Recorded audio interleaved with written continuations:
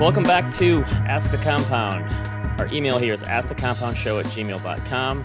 Today's show is sponsored by Bird Dogs yet again. Duncan, one of the great things about Bird Dogs is it goes with just about anything. Today I'm wearing a nice new polo shirt, right? Got the nice collar, and it goes well with a Bird Dog. I can wear a button-down Hawaiian shirt or just a t-shirt, maybe a tank top in the summer. If it's hot, it's been like 90 degrees here lately. Very, very versatile. So birddogs.com/ATC. Remember, use the code ATC. Get yourself a free tumbler. These things are the most comfortable shorts in the summer. All right. The last few weeks, we've gotten a ton of questions from people about the debt ceiling debate and should I sell and should I worry about the volatility? And obviously that stuff has taken care of itself and it's fine now, kind of like I said it would. But let's say I was wrong, right? Would you still be right for panicking if I was wrong and they didn't come to a deal and there's volatility? Probably not. That's my whole point here is that taking these macro news headline events and trying to trade them or time them or get in front of them is basically never a good idea. You should make financial moves in your portfolio because of fundamentals or your circumstances are changing or you need to spend or a good reason, a legitimate reason, not because you're trying to guess which way things are going to go based on the headline. And that's the whole thing. It's like the process over outcomes and not freaking out and panicking just because you're trying to just like get ahead of things. Hopefully you didn't panic and sell your triple levered. No. I didn't sell. I'll write something down 80%. You know me. There you go. Panic later. All right, let's get into a question. Okay, up first today, we have a question from Webb. When we read articles about how much you should have saved by age X, should it not be how much income you'll be earning with savings Y? Here's my scenario. Mid-30s, worked at a public university for 11 years, and left to take a job in the private sector. I have a pension at the university with a guaranteed fixed income and just started a new 401k. Total retirement savings doesn't help me know if I'm on pace. Assuming a presumed 5% withdrawal rate and 8% 401k growth rate, wouldn't a calculated retirement payout that can include things like pensions and Social Security be better than make sure you have $1 million by age 50, etc.? See, look at how intelligent our audience is. This is a great question. I like where your head's at. It makes a lot of sense. Remember those ING commercials 5 or 6 years ago, and people would be carrying around their number with them on the street? And like, I need to get this number. I need 500,000. I need $1 million. I need 5 million, whatever it is. I think the number itself is meaningless without some context. So Kahneman said in one of his books, might have been the Michael Lewis book that he wrote about Kahneman Tversky. He said, like, how do you understand memory? You don't study memory. You study forgetting, right? It's like the Charlie Munger invert, always invert thing. I like the idea of backing into how much you need to save based on how much you spend and what your other income sources are. Because like there are so many different questions that you have to go through to think in terms of like, what am I going to spend on healthcare? And what are the market returns going to be when I retire? And what if there's a bear market right when I retire? And what if my spending changes and all these other things? So let's get in. I think the spending thing is a good one because the retirement calculators think about life in a linear fashion, right? You're going to spend this much every year at this percentage, but people don't live in a straight line. People's lives change. So John, put this chart on for me. This is from the BLS. They break out all sorts of data on income and spending levels by age, and they look at this average expenditures per year. These are annual expenditures, and you can see the way the chart goes. In your 20s and 30s, you sort of ramp up because obviously you don't make a lot of money, and then in your 40s and 50s, your spending peaks, and these are average numbers. And then as you age, 50s, 60s, 70s, 80s, the numbers actually go down again, which this actually makes a lot of sense to me, right? And I think a lot of people don't think about this, but is it much easier to travel the world or go on a cruise or something when you're 65 than when you're 85, right? So that's why you don't spend as much. So the way that you think about spending goes down. That Die with Zero guy, Bill Perkins, did you read that one yet, Duncan? I haven't. That's on my list, but yeah, I've got a lot on my list first. He actually says like your net worth should also peak in your 50s. I think he says like 50 or 55 is when your net worth should be peaking, and you should be spending it down faster because you want to do it when you're physically and mentally able to do it, right? So I do agree with this idea that coming up with the numbers is the wrong way to go through it. It's kind of like responsible YOLOing. Yeah, exactly. Yeah, and it's about smoothing things out and using it when you have it. I think this is especially true for someone in their 20s, 30s, or 40s. Like trying to go through the retirement planning process is very difficult.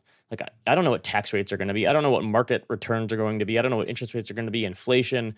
You don't know where you're going to live, what your cost of living is going to be. All these things. There's so many different variables that can get in the way. And that's why I think that financial planning is a process and not an event. Usually moving the goalposts is a derogatory phrase. Like it's a bad thing you're moving the goalpost. But I think in this instance, moving the goalpost is actually good because it should be kind of a moving average and a moving range of results that you're kind of looking for, as opposed to I'm going to hit this exact number. And I think, you want to back into it. And as you get closer and those expectations become reality, then you can make course corrections along the way in terms of your saving, your spending, or market expectations and all these things. I think that's the idea. That's why it is a very hard process to go through, because no one knows what their life is going to look like in 2 years, let alone 20 years.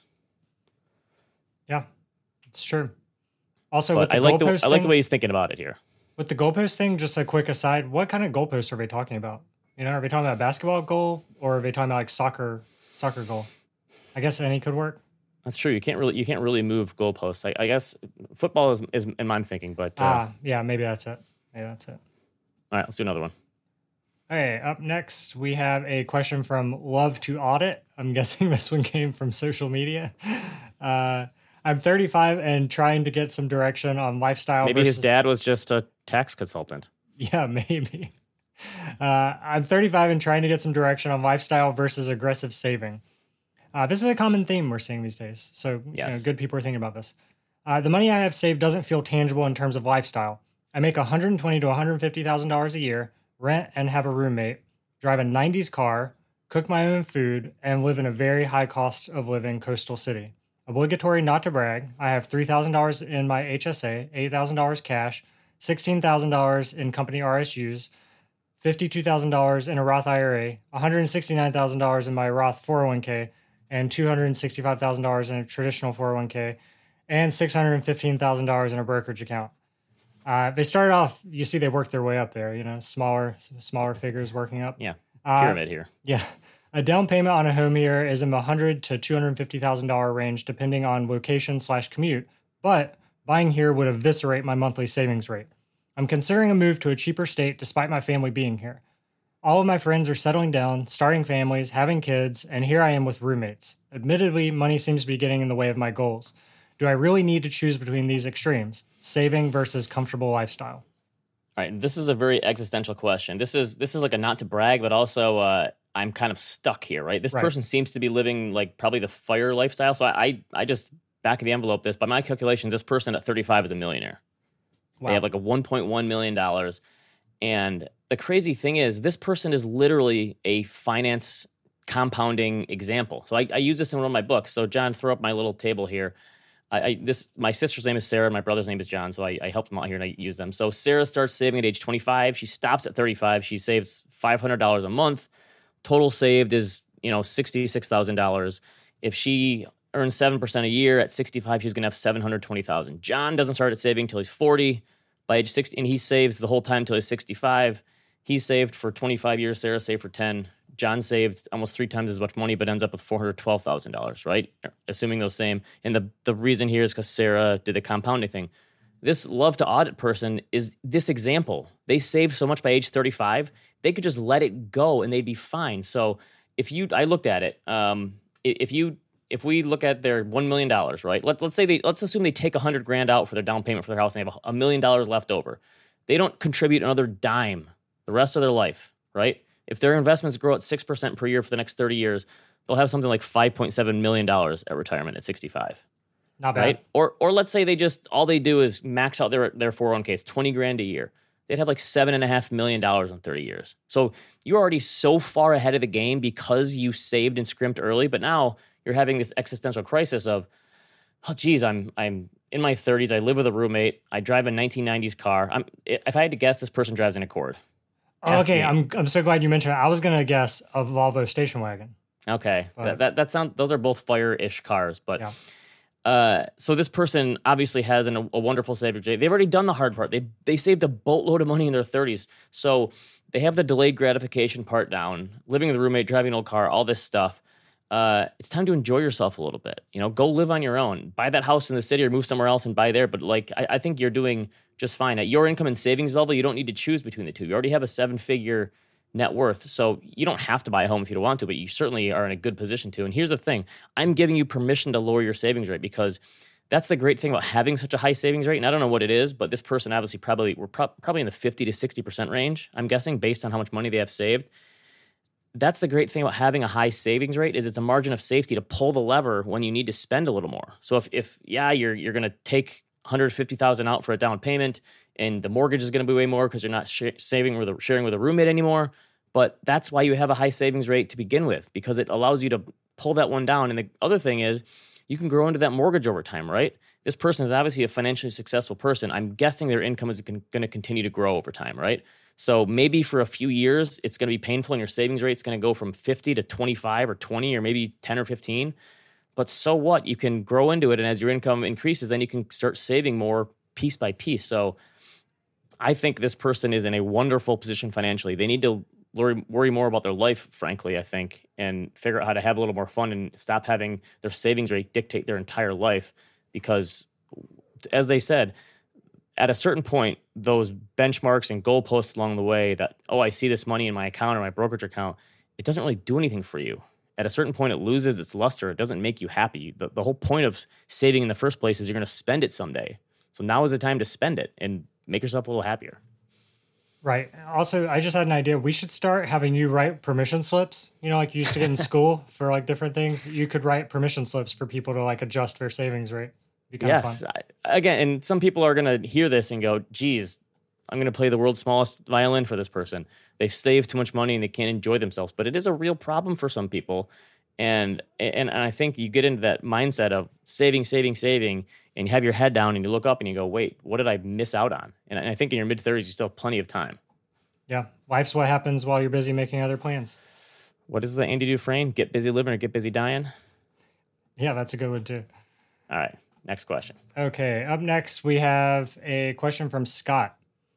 I just listened to last week's show and heard Benny Markets. Benny Markets is a favorite. People love Benny. Fan favorite for sure. Everyone likes his enthusiasm. Also, I told him I thought that was an all-time phrase, calling you smarter, Ben. That really cracked me up. But, okay, anyway. I just listened to last week's show and heard Benny Markets say he keeps his short-term cash in Bill, which is an ETF, which looks like it pays 4.55% right now. I realize it's small potatoes, and maybe that answers the question, but is there any reason to choose that over a money market fund like SWVXX that pays 4.9% at present? Neither have locked-in rates, though maybe Bill is slower to move downward. Love the show. Wish I had something to not brag about. This one's from, hey, Scott, do not sell yourself short. You have cash available to invest in T-bills and a money market fund. That is something to brag about. You can brag about that. There you go. I'll give it to you. That's my permission slip to Scott. So here's the thing. Before we get into the comparison here, I want to just give a little bit of a tutorial on the yields on some of these funds. So BIL is simply a T-bill ETF, right? And so, John, throw up the yield here. So I think what this person is looking at is the wrong yield. So if you go to the fund for this, 30-day SEC yield, and I think this might be a little old from the emailer, so they said 4.55, it's now 4.67. The 30-day SEC yield is just the income over the past 30 days paid out, so it cares more about these actual, and it annualizes it, the actual cash flows and the go-forward yield. It's backward-looking, and I prefer to look at the average yield to maturity. So John, put up the next one. This is the average yield to maturity. You can see it's 5.2% almost. So why is the difference? Because the yield to maturity is simply the market weighted average of the holdings in the current portfolio if they were held to maturity. And I think this takes into account current yields and what they would look like going forward.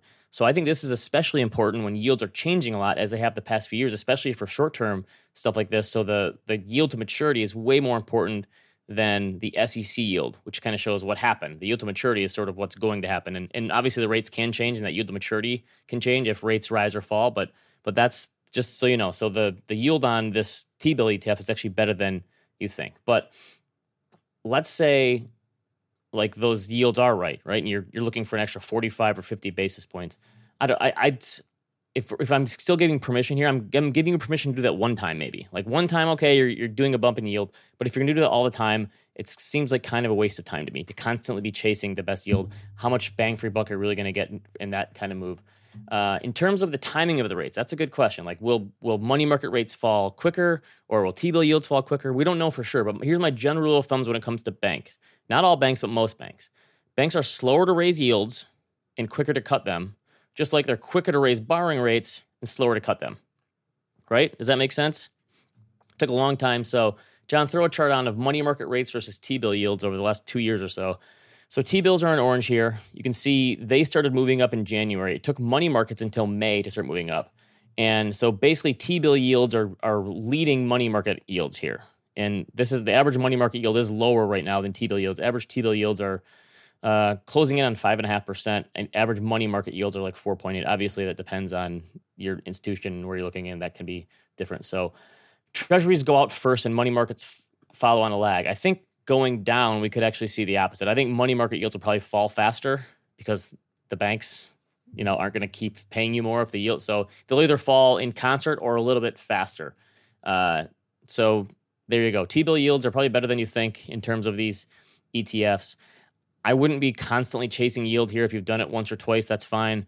I wouldn't be doing it all the time because it's probably not worth the hassle. And especially if you're jumping in and out of an ETF, you're paying taxes, and it's not worth your time. But the most important thing is going from, like we talked about last week, 10 basis points or whatever to 4 or 5. Once you get to 4 or 5, just stick with what you got. Do you want to put it on the record here? Do you want to call when they're going to cut? You have a date in mind or anything? Jeez, no, just kidding. Don't lock yourself. I'd have to know when. I'd have to know when the recession is going to start, because if the Fed creates a recession, then they're going to cut pretty quick. That's the thing. I thought the recession started last year. Well, it's always 3 months from now. Yeah. All right. Another question. Okay. Up next, we have a question from Brandon. My wife and I just had our first child 6 months ago. Congrats. Yeah, congrats on the addition. Wondering what investment vehicle or options you recommend beyond a 529 that we could use to save for our child's future, a wedding, house, etc. UGMA, Roth IRA, traditional investment account. Those are their questions. All right, we get a ton of questions. This is another pat on the back to our audience who is obviously thinking ahead. I like the idea because you're not only thinking in terms of compound interest and planning ahead for your child's future, but it's your own future too, right? Because you want to get them off your payroll someday. Starting to save for them now is probably a good thing, especially for weddings and that sort of thing. So I like the idea here. This is definitely more of a financial planning question than an investment question, I think. So let's bring a financial planner in here to help out with this one. Hey, Ross. Ross Cohen. Ross is an advisor with us at Ritholtz Wealth. He is in our Chicago office, which is easily one of the best cities in the country in the summer. Correct, Ross? Has to be. Of course. Nothing better than Chicago in the summer. All right. So young person here, you work with a handful of younger clients and want to know how to plan for the child's future. I like where their head's at here, but what do you think are some of the considerations in terms of the kind of accounts we're looking at here? Yeah, as you guys mentioned, congrats to Brandon on the newborn. I'd love to see a timestamp on this question when it came in. Ben, it feels to me like this was something that was like late at night while he's probably not sleeping much and thinking about his kid's future and potential wedding and first home purchase. So I'd love to see a timestamp on it. Probably not in the first 3 months because that's kind of a blur when that happens. But yeah, good on him for thinking ahead here. Yeah, and as you mentioned before, our listeners are in the 99th percentile thinking about this type of thing. They've gone above and beyond. They're already doing the 529 plan, and they're thinking, okay, what's next? Beyond college, what's the next step? What's the next best place that I should be saving? And I created a chart for this. I've always wanted to say this, so chart on. Oh, you beat me to it, Duncan. That's John. That's John. Sorry about that, John. So there's a couple of different vehicles. As Brandon's already doing, he's got the 529 covered. He's already contributing to the 529. I'm going to skip over the Coverdell. It's an older type of investment vehicle meant for private education. So the two other areas are the UTMA/UGMA and just a general brokerage account. The reason why I love 529 plans so much is that there's amazing benefits to saving into a 529. For most states, you actually get a state tax deduction when you contribute to a 529 plan. Going down the line, there's no income limits, and it's you have lifetime control over the assets, meaning that when the kid turns 18 or 21, they don't get this chunk of change where they can then go buy a convertible or whatever they want, right? The 529 plan, as the parent, you maintain ownership over the asset. I never thought about that. That makes sense. I've never heard it mentioned that way. That makes a lot of sense, actually. The last area that it's really important too is financial aid. So if there is a potential to receive financial aid, UTMA and UGMA accounts are deducted at a higher rate than 529 plans and parents' assets. So the low-hanging fruit, as you're already doing, is 529 plan. Saving early and often in the 529 plan is going to be your best bet. If you are looking to earmark money for a future down payment for your kid, 25, 30 years down the road, or another purchase, That's where I would suggest going with just a brokerage account in your name or a joint account with you and your spouse and having it earmarked for that purpose. That way, when it comes up, whether it's a wedding or a purchase, you can then gift them the money and you have a little bit more control over the asset. The other downside to an UTMA or an UGMA is it's just the worst sounding acronym in finance. Like they just don't sound appealing, right? Right. The other thing I'm not a big fan of UTMAs just because that once they turn 18 or 21, that money is theirs. That is out of your control. Even if you want it earmarked for a down payment, it's out of your hands. Here's my other consideration for Brandon here. You need a DeLorean that can go 88 and go back in time to when you're like 17 and start saving for daycare, because no one tells you that putting your kids through daycare is basically like putting them through college, but you don't get 18 years to save.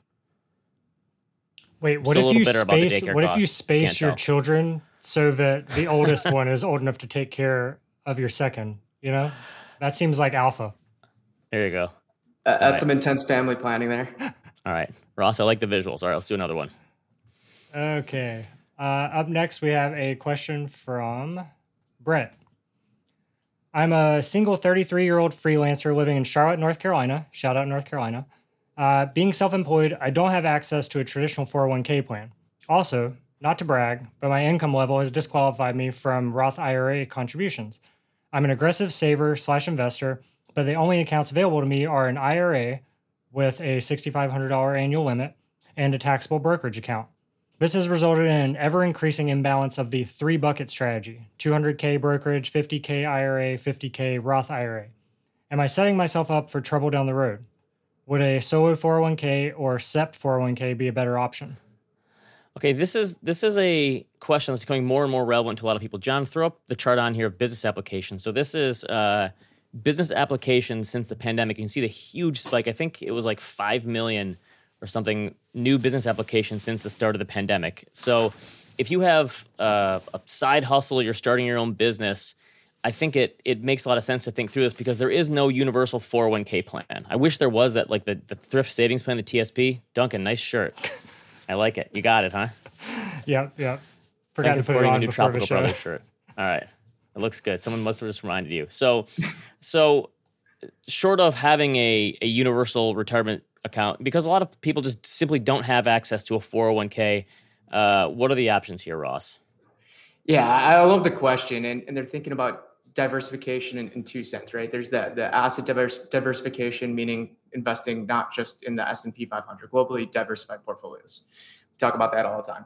But then there's tax diversification, right? Where you don't want all of your money, whether it's in a brokerage account or an IRA or a Roth IRA. That way down the road, you have different levers that you can pull, whether it's in 5 years, 10 years, or 20 or 30 years in retirement. So there's a few different options. And to answer his question too, he's not setting himself up to failure just by investing in a brokerage account. But if you do want to invest in a tax advantage vehicle, solo 401k and a SEP IRA are both terrific options for someone in his situation that's a entrepreneur. Depending on his situation, there's a couple of different pros and cons. Just so you know, I'll do a visual here, John. I actually have a SEP IRA. This is the one that I use because I have money that is on the side outside of my employer income. And some people say that I'm an idiot and I should have a solo 401k. So Ross, what do we got here for the differences? Yeah, the main difference is the flexibility within the two.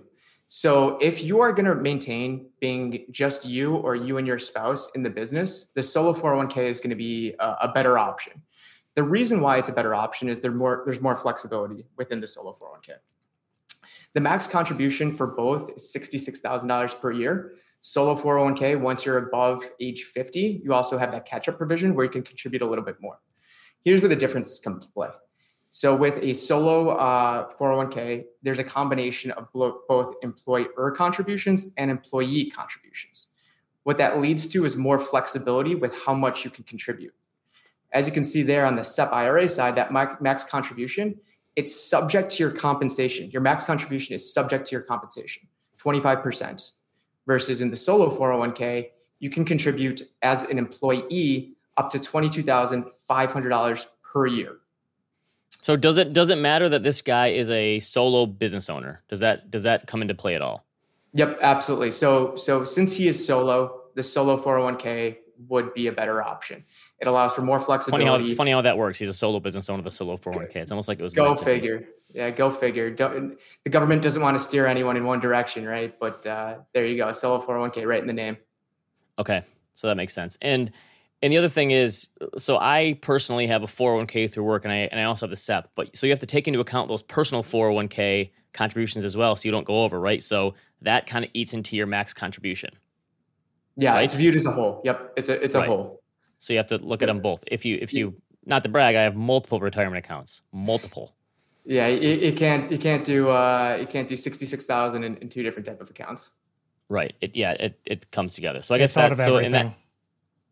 But if you mentioned that there's an employee and employer contribution for the solo. If you're a solo practitioner, you're both, right? So that means you can put more money in potentially. You are both, yeah. It just allows a little bit more flexibility. So let's say you make it doesn't sound like this is the case, but if you make like $70,000 per year when you're starting out in the business, you can contribute from the employee side that 22.5. It's not subject to your income limits at 25%. Gotcha. Okay. Duncan, I just say that your transition into middle age is going to be wonderful with that shirt and the beard and the hat. You're already there, basically. Yeah, no, I like to think that. Yeah, I'm pretty much there. Looks wonderful. Okay, thank you to Ross for coming in. Thanks, Ross. Ross put up a good fight, even though someone broke into his office and stole his microphone last night. Which it must have been. Is there a gang of like out of work podcast people that are going around taking people's microphones? I bet that's it. It was a strange morning trying to figure out what was going on here with just the microphone missing and nothing else. It's a little bit confused. Thought someone played a prank on me, but yeah, it turns out it was real. I also do want to say that I think Love to Audit. I think they have a Subaru. That's my guess. Okay, super. I can see that. I can see that. Yeah, Outback, yeah. Like a Legacy or an Outback. No, I'm just kidding. Probably an Outback. Yeah, like a '90s Outback. Oh, I forgot to throw it in the doc, but I wanted to say Tony wrote in and said it's he and his wife Melissa's 1-year wedding anniversary, and watching the compound helped them save up for their wedding. So yeah, congrats. Oh, wow. Wanted to say congrats. Kudos. Yeah. A lot of congrats all the way around. All right. Remember, you can email us, askthecompoundshow@gmail.com. Check out idon'tshop.com for all of your compound shopping needs. Leave us a review, We're up to 120,000 subscribers on the Compound channel now. Yeah, almost exciting. 121. Yeah. Yeah. See you next time. See you, everyone.